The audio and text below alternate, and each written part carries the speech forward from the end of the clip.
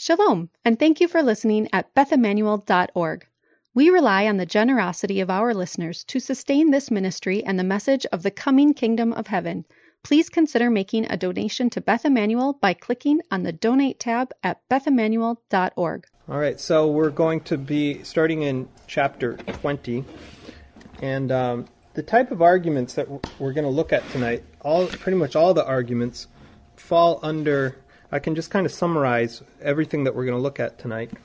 You remember we've been working with Clement as he's rebuking what's going on, the situation in Corinth, and he's trying to correct this schism that has taken place. And he wants his readers to reject the new leadership that has risen up and thrown off the old guard. And he's going to make an appeal to everything needs to be done in its proper way. And apparently the schism, the revolt, the church split, whatever it was in Corinth, wasn't done in its proper way. And because it wasn't done in its proper way, it can't be godly, it can't be from Hashem. And so he's going to make an appeal to nature. Now, I have to explain, this is a rhetorical model that we see all the time in Greek argumentation, like the Greek schools of philosophy and teaching and argumentation, which were also, of course, the model that Rome follows. So, you get a Roman rhetorician to stand up. He's going to make an argument, and he's going to appeal to logic. He's going to bring examples from virtue. Noble examples of the past, this guy, that guy. We've seen Clement doing that already. We've seen he's been appealing to the noble virtue, the noble examples of our biblical heroes and the apostolic heroes. And in this form of argumentation, it's common to make an appeal to nature, to say, just look at the natural order. This is how things go in the natural order. And, we find that this is still a common mode of argumentation in our world today.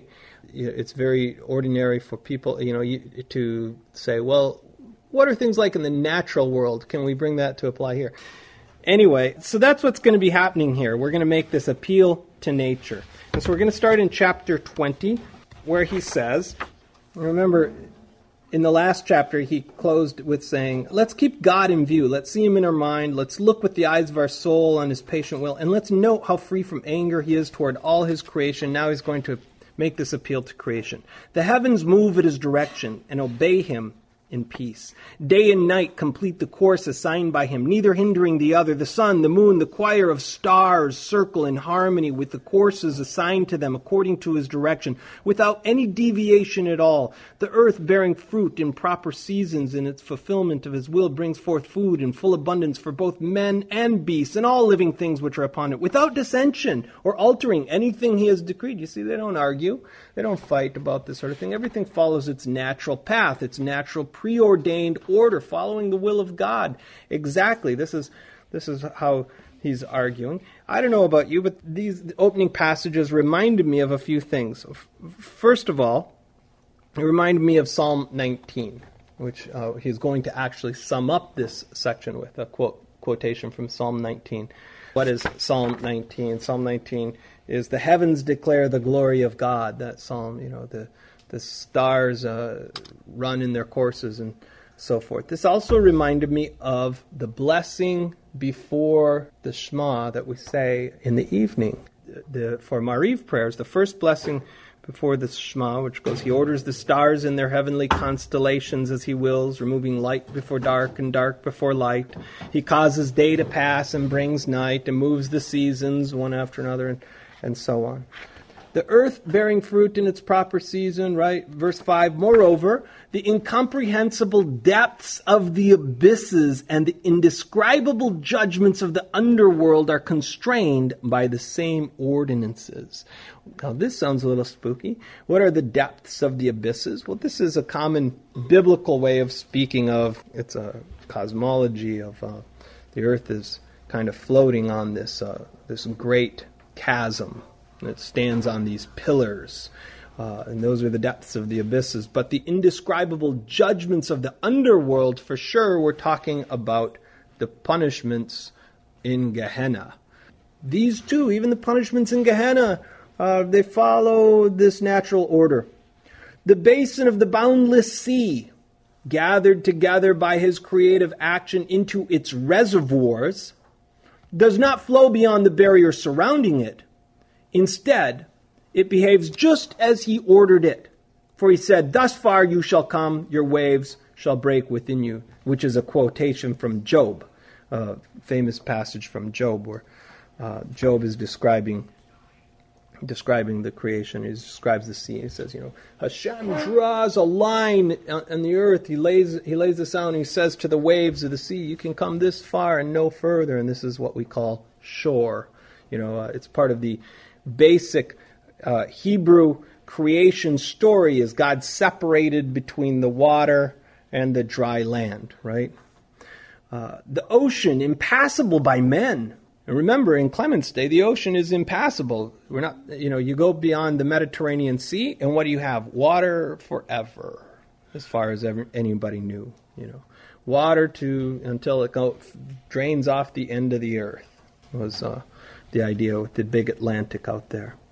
The ocean, impassable by men, and the worlds beyond it are directed by the same ordinances of the masters. You kind of get this view of the first century mind, just how big, how mysterious the beyond is. The seasons, spring and the summer and the autumn and the winter, give way in succession, one to the other in peace. The winds from different quarters fulfill their ministry in the proper season without disturbance. The ever-flowing springs, created for enjoyment and health, give, without fail, their life-sustaining breaths to mankind. Even the smallest living things come together in harmony and peace. He's talking about, the whole of creation, the ecosystem, the biology. Everything has its place. Everything has its function. Everything works together. All these things the great creator and master of the universe ordered to exist in peace and harmony, thus doing good to all things. This whole argument reminds me of a Hasidic teaching where it says in Deuteronomy, a man is the tree of the field. It says, why does Hashem call a man a tree of the field? Well, when a man is doing God's will, he's like a tree of the field. How so? And this is just one Hasidic lesson. A tree is always doing what a tree is supposed to be doing. A tree is never like in rebellion. A tree grows, it has leaves, it sheds its leaves. The tree, just by its very standing there and growing and being a tree, is perfectly fulfilling Hashem's will. You could say this also about a rock, but in this teaching it's a tree. Okay? Whereas human beings, if we're not obeying Hashem's will, if we're not submitting ourselves to God and to His scriptures and to the commandments, then we're not fulfilling our purpose. But when we're fulfilling our purpose, then we're like the tree.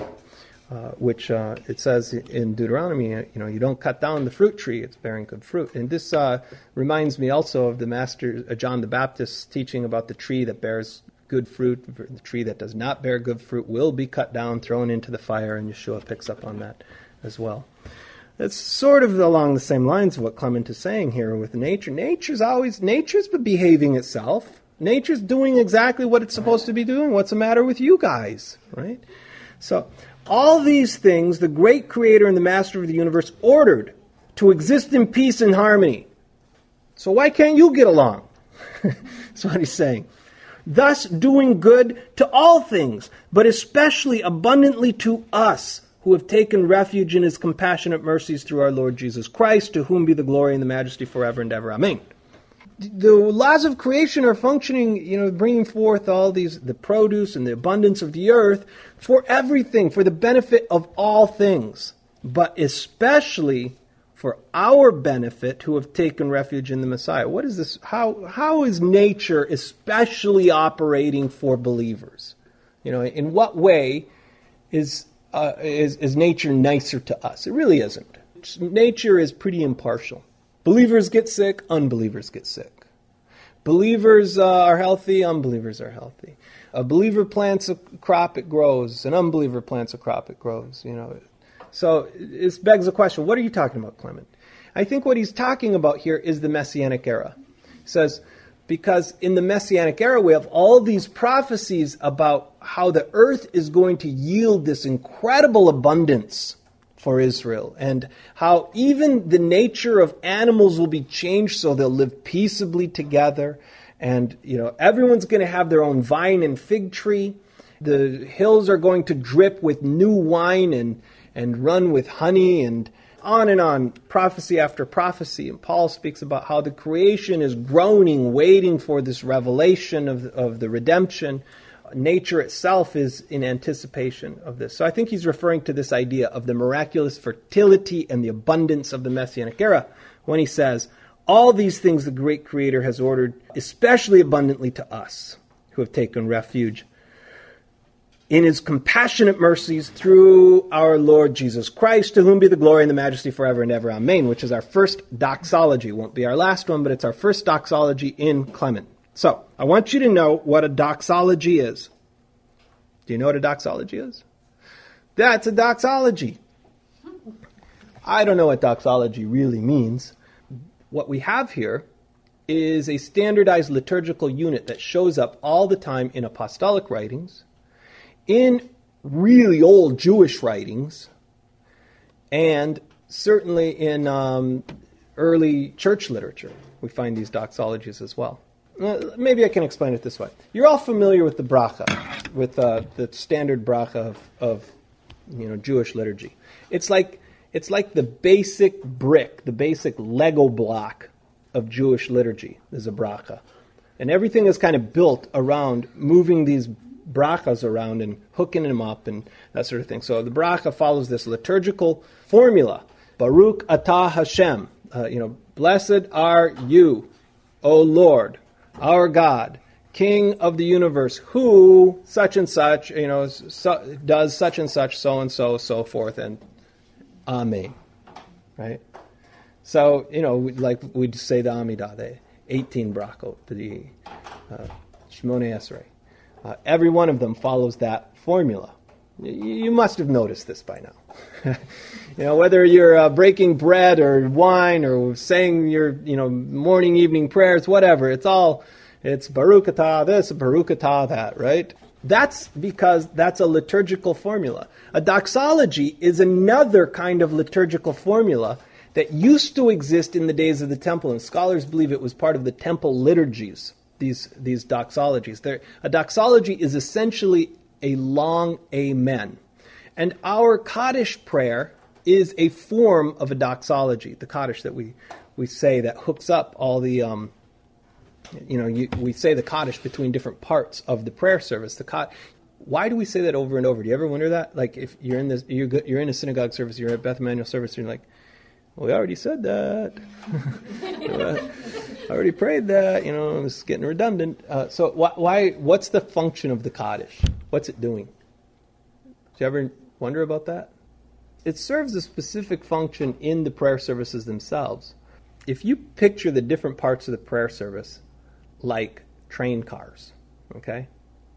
So, for example, the morning blessings would be a train car. Cool, right? And then the next car in the train is going to be the sacrifices, korbanot, right? Yeah. Okay, so sacrifice, next train car. Then what comes after that? Pesukah de Zimra, Psalms. We say the Psalm. That's the next train car. Then what comes after that? The blessings before the Shema, right? Next one. Then what comes after that? Well, obviously the Shema and the Amidah. But what comes after that? The Torah service. Okay? And then after that, Musaf, right? So between all of these different things, you'll have a Kaddish. And even in the Torah service, there's a Kaddish between the Torah reading and the Haftarah reading, right? What do you have between train cars? Hitches. The Kaddish is essentially a hitch between one section of a prayer service and another. It's a liturgical signal that we're finished that, Amen, and we're going on to the next stage.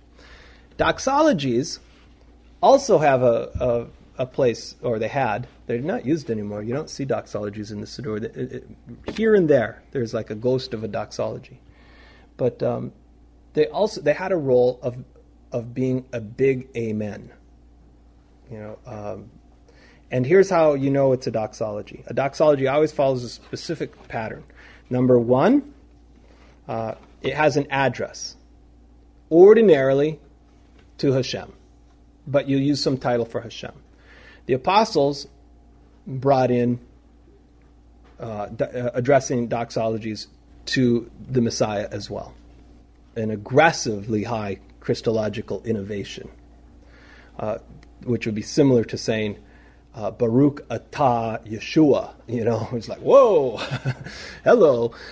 So it's one of the more controversial innovations of apostolic Christology. Anyway, an apostolic doxology will either address Hashem or it'll address the Master. And then it will ascribe glory. There's always an ascription of glory. And this can be as short as, to whom be the glory, which is very, that's the minimum. Or it might be, to whom be the glory, the splendor, the greatness, and so on and so on. And you can just load on there as much glory as you want. But then you have to follow that with a statement of duration. And how long should this all be ascribed? Forever and ever. Or until such and such. And then, finally, it's punctuated with an amen. So if you find these four things, an address to Hashem or to the Son, an ascription of glory, a statement of duration, and then an amen, you have a doxology. So what Aaron did with our liturgy that we use here at Beth Emmanuel, this is because I wanted to see these doxologies. I thought, if you're going to do a Messianic liturgy, you should have doxologies back in it, because the apostles are using them all the time. So he said, well, the doxology works kind of like, it's very similar to the Kaddish. So every time we do the Kaddish, we also do a doxology. And that's how that works here at Beth Emmanuel. Now, that was sort of a distraction from the text. But he says, take care, dear friends, lest his many benefits, that's God's many benefits and good things that he's doing for us, turn into a judgment upon us all, as will happen if we fail to live worthily of him, and to do harmoniously those things which are good and well-pleasing in his sight. This is a warning. If you hear, count your blessings, don't take things for granted, and so on and so forth. But also, if where Hashem has blessed you, this is a cause for rejoicing and that sort of thing, but it also should be a cause for fear of the Lord, because that could easily come back to bite you if you don't respond appropriately. It's kind of like in the Song of Moses, where Hashem says, oh, I did this, and I did this, and I did this. I found you in the wilderness. I carried you on eagle's wings. I supplied you honey from the rock, and on and on. And he says, I did this and did this. And what did you do? Yeshurun grew fat and kicked and threw off the yoke and became stubborn and rebellious. And as we consider the goodness of God to us, we should keep in mind that his blessings, they should invoke a response from us of obedience. For he says somewhere, the Spirit of the Lord is a lamp searching the depths of the heart. Well, that somewhere, we can help Clement out a little bit here. The Spirit of the Lord, that's from Proverbs 20:27, and this is a big verse for the mystics. The Spirit of the Lord is a lamp, a light, searching the depths of the soul, searching the depths of man. Let us realize how near he is, and that nothing escapes him. We're talking about the immanence of God. Either our thoughts or the plans which we make. Hashem knows everything we're thinking. He knows our motivations. He knows our thoughts before we think them. We don't have any secrets. There's no secrets before God, right? It is right, therefore, that we should not be deserters from his will. The image of a deserter. We're in the Roman era. A Roman. If you're a Roman legionary and you desert the ranks, you get caught, you're going to be put to death. So the idea is, we're in the army of the Lord. Don't be a deserter. Let us offend. This is very, very seldom that you'll find in the Bible it tells us to offend someone. Clement says it's a good idea to offend foolish and senseless men who exalt themselves and boast in the arrogance of their words, rather than God. Not very Minnesota-like or Wisconsin-like to offend people. They don't want to offend anybody. But Clement says, you know what? With wicked men, it's better to offend them than to worry about, I don't want to offend him. Who are we talking about? Who are these senseless men? These are the schismatics. That was a band. Did I say that before? The schismatics. These are the schismatics in Corinth that he's alluding to.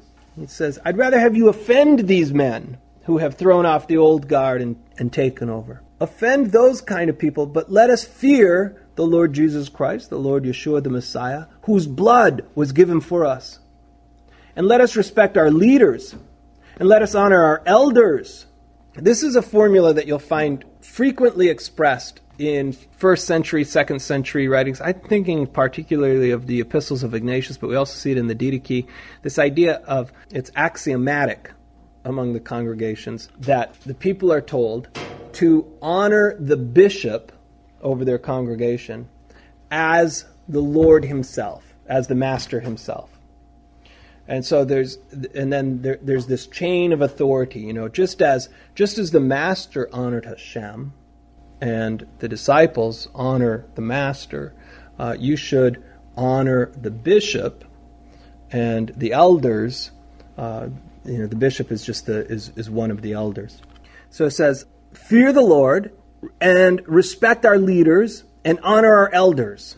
Which elders are we referring to here? We're not talking about the new elders in Corinth. We're talking about the old elders. Let us instruct our young with the instruction that leads to the fear of God. Let us guide our women toward that which is good. Now here's some advice for women. Number 1, let them reveal a disposition to purity worthy of admiration. What does that mean?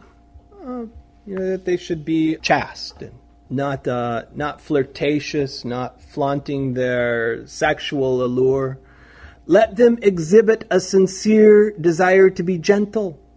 Well, women are naturally gentle, aren't they? Well, see now, it says let them exhibit a sincere desire to be gentle. Let them demonstrate by their silence the moderation of their tongue. Let them show their love without partiality and in holiness, equally toward all those who fear God. All right, so that's for women. Now for children. Let our children receive the instruction which is in the Messiah. So the teachings of Yeshua. You want to raise your children in the teachings of Yeshua. Let them learn how strong humility is before God. Not something we ordinarily associate with humility as strength. But Clement says, there's great strength in humility. Let them learn what pure love is able to accomplish before God, and how the fear of him is good and great and saves all those who live in it in holiness and with a pure mind. For he is the searcher of thoughts and desires, which is the same sentiment he brought up earlier, nothing escapes him, either our thoughts or the plans we make. He is the searcher of thoughts and desires, I would say motivations. His breath is in us, which is a reference to the neshama that Hashem breathed into Adam. The soul, the immortal soul, the neshama, is the breath. It's the breath of Hashem that he breathes into every human being. So he says, his breath is in us, and when he so desires, he will take it away. Now, what does this remind you of, liturgically speaking? There's a prayer in the morning blessings that you might be familiar with. It says, my God, the neshama that you breathed within me is pure. You put it in me, you preserve it within me, and eventually you'll take it from me.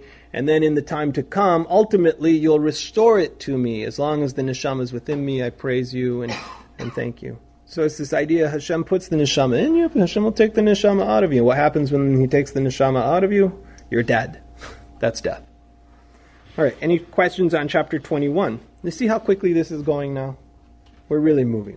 Now, faith in Christ confirms all these things, for he himself, through the Holy Spirit, thus calls, come, my children, listen to me. I will teach you the fear of the Lord. Who is the man who desires life? There's that, the verse, who is the man who desires life?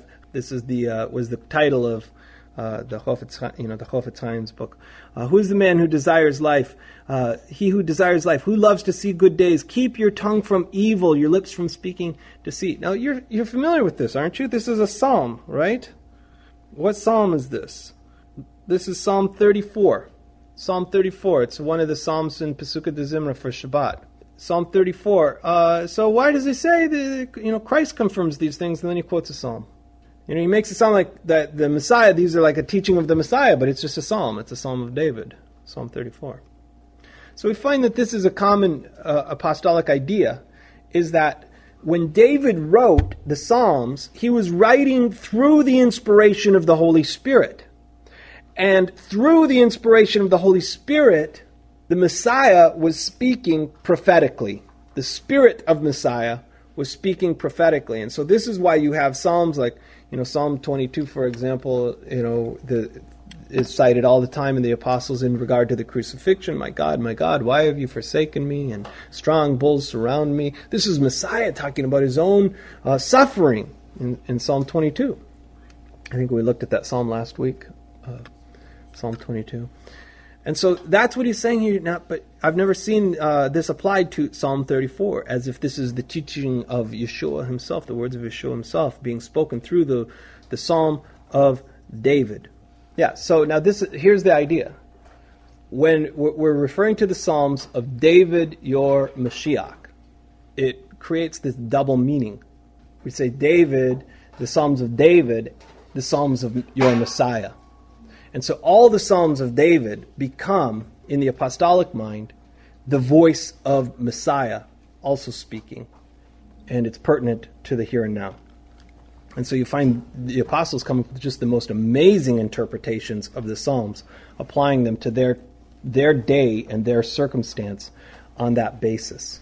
It's a totally, it's one of those things where you would get kicked out of seminary if you tried to interpret the Psalms that way.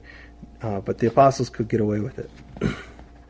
So he quotes the rest of this psalm, or several verses of this psalm, and then he says, furthermore, and he quotes another psalm in verse 8, many are the afflictions of the sinner, but mercy will surround those who set their hope on the Lord. Any questions on chapter 22? What's he saying? Basically, he's teaching, he's saying, look, even the Messiah says, the fear of the Lord, that Hashem rewards the righteous, he punishes the wicked. Many are the afflictions of the sinner, but mercy will surround those who set their hope in the Lord. And it goes on in the next chapter 23. You shouldn't doubt this. Don't doubt this, that this principle works. He says, the Father who is merciful in all things and ready to do good has compassion on those who fear him and gently, lovingly bestows his favors on those who draw near to him with singleness of mind. Therefore, let us not be double-minded, nor let our soul indulge in false ideas about his excellent and glorious gifts. So double-minded, in the Greek, it's literally dipsukos. You can hear psych in there. It's double-souled, having two souls. In Hebrew, it's double-hearted. The double-hearted person, he's on the fence. He's going both ways, this way, that way. I mean, the thing with tshuva, the reason we need tshuva is because we're double-minded, If we were single-minded, if we're single-hearted, you don't need to repent, because unless you sinned accidentally, you're not going to transgress against the Creator. So let's not be double-minded. They reminded me of the passage in James where it says, draw near to God, he will draw near to you. Cleanse your hands, you sinners. Purify your hearts, you double-minded. Other passages like this. Nor let our soul indulge in false ideas about his excellent and glorious gifts. What does this mean, false ideas about his excellent and glorious gifts? Well, I think he only has one false idea. I mean, there's many false ideas we could have about God's excellent glories and gifts, but I think the only false idea he has in mind here is that you'll get away with it. That whatever it is you're doing, you'll get away with it. That's the false idea that he's challenging here. He says, let this scripture be far from us, where he says, this is a very interesting scripture. It's a very interesting scripture, so listen to this closely. He wants this scripture to be far from us. I'm not exactly sure what that means. I mean, ordinarily you don't say, let a scripture be far from us. He says, we don't want to have anything to do with this scripture. This particular scripture, we want to keep far from us. And here it is. Wretched are the double-minded, those who doubt in their soul and say, we heard these things even in the days of our fathers, and look, we have grown old. And none of these things have happened to us. You fools! Compare yourselves to a tree, or take a vine. First it sheds its leaves, then a shoot comes, then a leaf, then a flower, and after these a sour grape, and then a full ripe bunch. Okay, so first question, where is this from? And it's one of those scriptures that we don't have. It's not in our Bible. We don't know the source. I mean, not only is it not in our Bible, it's not in any of the outtakes from the Bible either. It's not in any apocryphal literature that we have. So this is the second time that we've encountered in Clement a passage that he quotes that we don't know the source of. We don't have this particular scripture that he's quoting. But I think Peter did. And remember, Clement is the disciple of Peter. You know the passage in Peter that I'm thinking of? It's 2 Peter chapter 3. Keep 2 Peter back in the back of the New Testament, keep with the Jewish books. That's what we always like to joke. That they put all the Jewish epistles in the back and keep Paul up front. Hopefully nobody reads that far. 2 Peter chapter 3. In verse 2, you should remember the predictions of the holy prophets and the commandment of the Lord and Savior through your apostles, knowing this, first of all, that scoffers will come in the last days with scoffing, following their own sinful desires, and they will say, where is the promise of his coming? For ever since the fathers fell asleep, all things are continuing as they were from the beginning of creation. And they deliberately overlook the fact that the heavens existed long ago, the earth was formed out of the water and through the water by the word of God, and that by means of these the world was then, it existed then and was deluged with water and perished. This is from Peter. So he says, people who talk like this, that, hey, we've heard that there's going to be a judgment. People have been saying that forever. There never is. He says they forget there was. There was a flood. Hashem wiped out humanity. He wiped out the whole human population. And he'll do it again. That's Peter's point. But it sounds to me like Peter has in mind that he's alluding to the same text that Clement is quoting, where you have these scoffers saying, we've heard these things even in the days of our fathers, and look, we have grown old, and none of these things have happened to us. So what I'm suggesting is that there's a source that we don't have, that both Clement and Peter are relying on. It's pretty good. It's a pretty good passage. We should put together a Bible someday or a book of the Bible of all these strays. Don't you think? That would be fun. Just a book of stray scriptures quoted by these fellows. James, for example, James himself, and we see this in the New Testament even, where they'll say, as Scripture says, and then they'll pull something out. It's like, huh? From where? When did Scripture ever say? I like that passage in James where he says, as Scripture says, Hashem jealously desires the spirit he has put in man. It's like, where does it say that? Anyway, so here we have another one.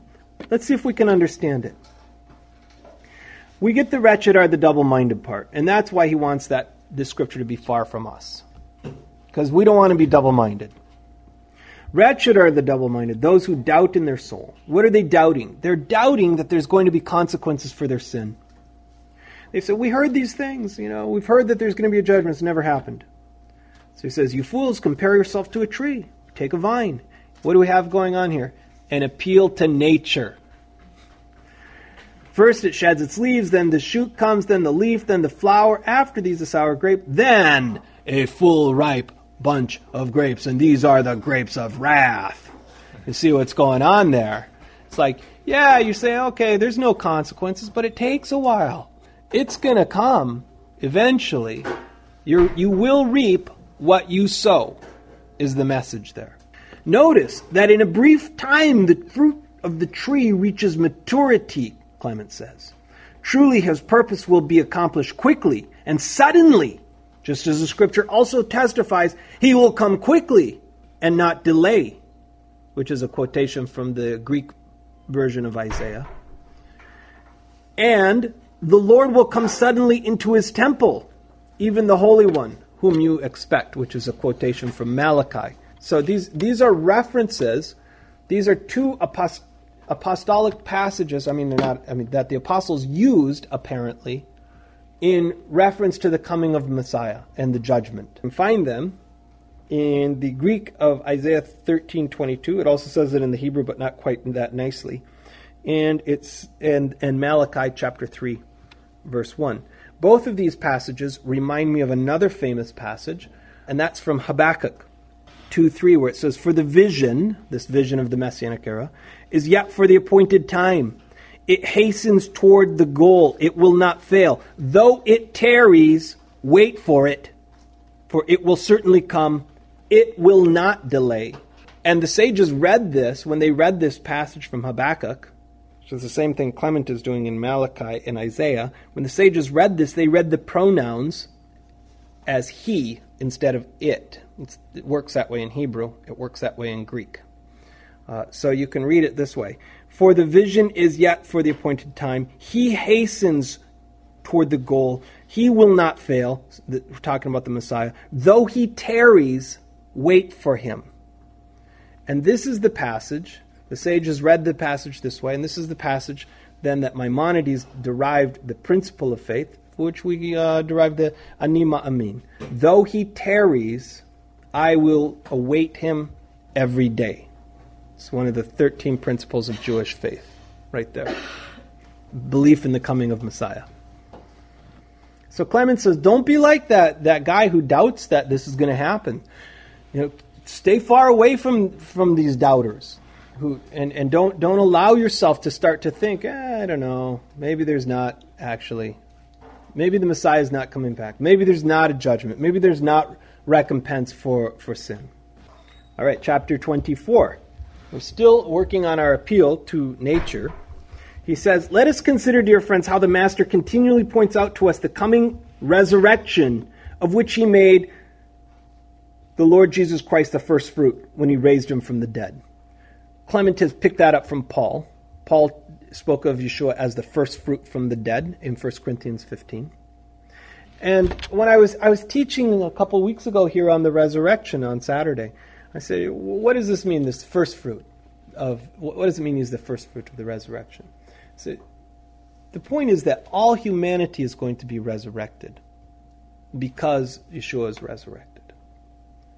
As a first fruit. A first fruit is like the first fruit to come on the tree or whatever, but it's a sign that the rest of the fruit is coming. It's not the last fruit. Is the point. The first fruit's not the last fruit. So we anticipate a complete resurrection of all humanity in the future. Messiah is the first one, the first blossoming of this promise. All right. We understand that. Okay, so let us observe, dear friends, the resurrection that regularly occurs. And now here's another appeal to nature. He's going to prove the resurrection to us. Day and night show us the resurrection. How so? Well, the night falls asleep and the day arises. So at night, it's like death. And then the sun comes up. It's like being raised from the dead. The day depart, the nights return. Or take crops, for example.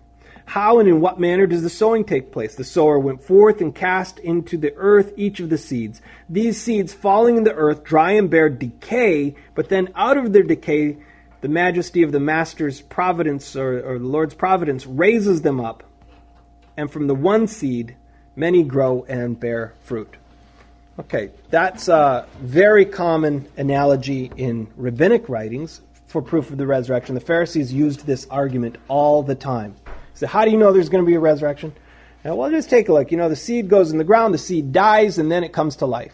Yeshua used the same analogy as he was trying to warn his disciples about his coming suffering. And Paul uses the same analogy in 1 Corinthians 15 as he's discussing what kind of bodies will the resurrected have. We see the same analogy in the Talmud where one of the rabbis is asked if the dead will be raised in their clothing or not. And he says, well, look at, a seed it goes into the ground naked, but it comes up clothed. The plant comes up. Clement's just using the exact same argument for the resurrection. Why? What's this have to do with anything? The resurrection. What's this have to do with his overall theme? Right now we're on a theme of reward and punishment, and the resurrection's a big part of that. Or he's trying to convince us to act in a noble way, to act in an orderly way, peaceably, and he's warning us not to think that there are no consequences for our actions. And so now he's taken us to the resurrection. He says, see, there's going to be a resurrection, for example. Those are consequences. Then there will be consequences. And so he has to prove the resurrection to us just briefly. So in chapter 25, he gives another example from nature. He's going to appeal to nature again to prove the resurrection. He says, let us observe the remarkable sign which is seen in the regions of the east, that is, in the vicinity of Arabia. Well, if you live in Rome like Clement does, the east is like, that's really exotic, foreign lands. Parthia, Arabia, Nabatea out there. So anything could happen out there in the east. I suppose if you lived in the east, you felt that way about the west. When I was a kid, I lived in a little town of 800, and we always talked about in the cities. And there was always people, the kids talking to each other. The most incredible things were always happening. And then you'd say, where did you hear that? And they, that's not true. And they'd say, no, it's true. It's in the cities. It's like you could get away with anything if you just said in the cities. And by in the cities, of course, that's Minnesota speak for in the Twin Cities, Minneapolis, St. Paul. That's kind of how this works for me. It's seen in the east. What is it? There is a bird in the east that's named the phoenix. This bird is the only one of its species, and it lives for 500 years. When the time of its dissolution and death arrives, it makes for itself a coffin-like nest of frankincense and myrrh and other spices, into which, its time being completed, it enters and dies. But as the flesh decays, and Clement's giving us a little bit of a naturalistic explanation of this, really what happens to the phoenix is he bursts into flame when it's time to die. He goes in that nest and bursts into flame. But Clement says, as the flesh decays, a certain worm is born, which is nourished by the juices of the dead bird. It's Clement's theory. Actually, the worm comes out of the ashes. And eventually, this worm grows wings. Then, when it has grown strong, it takes up that coffin-like nest containing the bones of its parent and carries them away, and it makes its way from the country of Arabia to Egypt to a city called Heliopolis. There, which is in Cairo, modern Cairo, means city of the sun. There, in broad daylight, in the sight of all, it flies to the altar of the sun and deposits them there, and then it sets out on its return. So, the priests then examine the public record of the dates after this bird has arrived and deposited its nest, and they find that it has come to the end of the 500th year since the phoenix was last seen. All right. Okay, so Clement believes that this is true. And this is one of the reasons that Clement is one of the reasons cited that Clement didn't make it into the Bible after all, was because of this deal with the phoenix.